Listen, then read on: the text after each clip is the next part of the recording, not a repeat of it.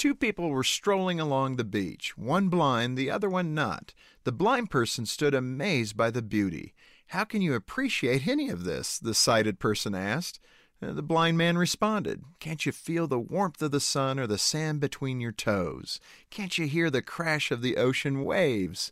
That conversation might make you wonder which of the two was truly blind. This is Jim Daly with Focus on the Family. It's easy to feel pity for those who are physically disabled in some way.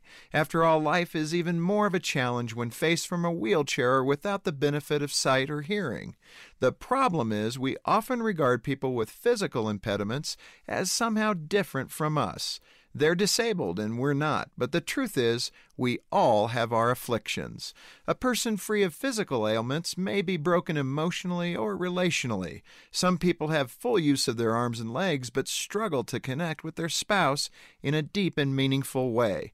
Others have sight and hearing but can't develop a vibrant relationship with their kids. Helen Keller said, "The only thing worse than being blind is having sight but no vision." In many ways, that's the story of us all. Recognize that not all disabilities are physical. Acknowledging your emotional and relational brokenness is an important first step to bring healing into your life. To help your family thrive, go to FocusOnTheFamily.com. I'm Jim Daly.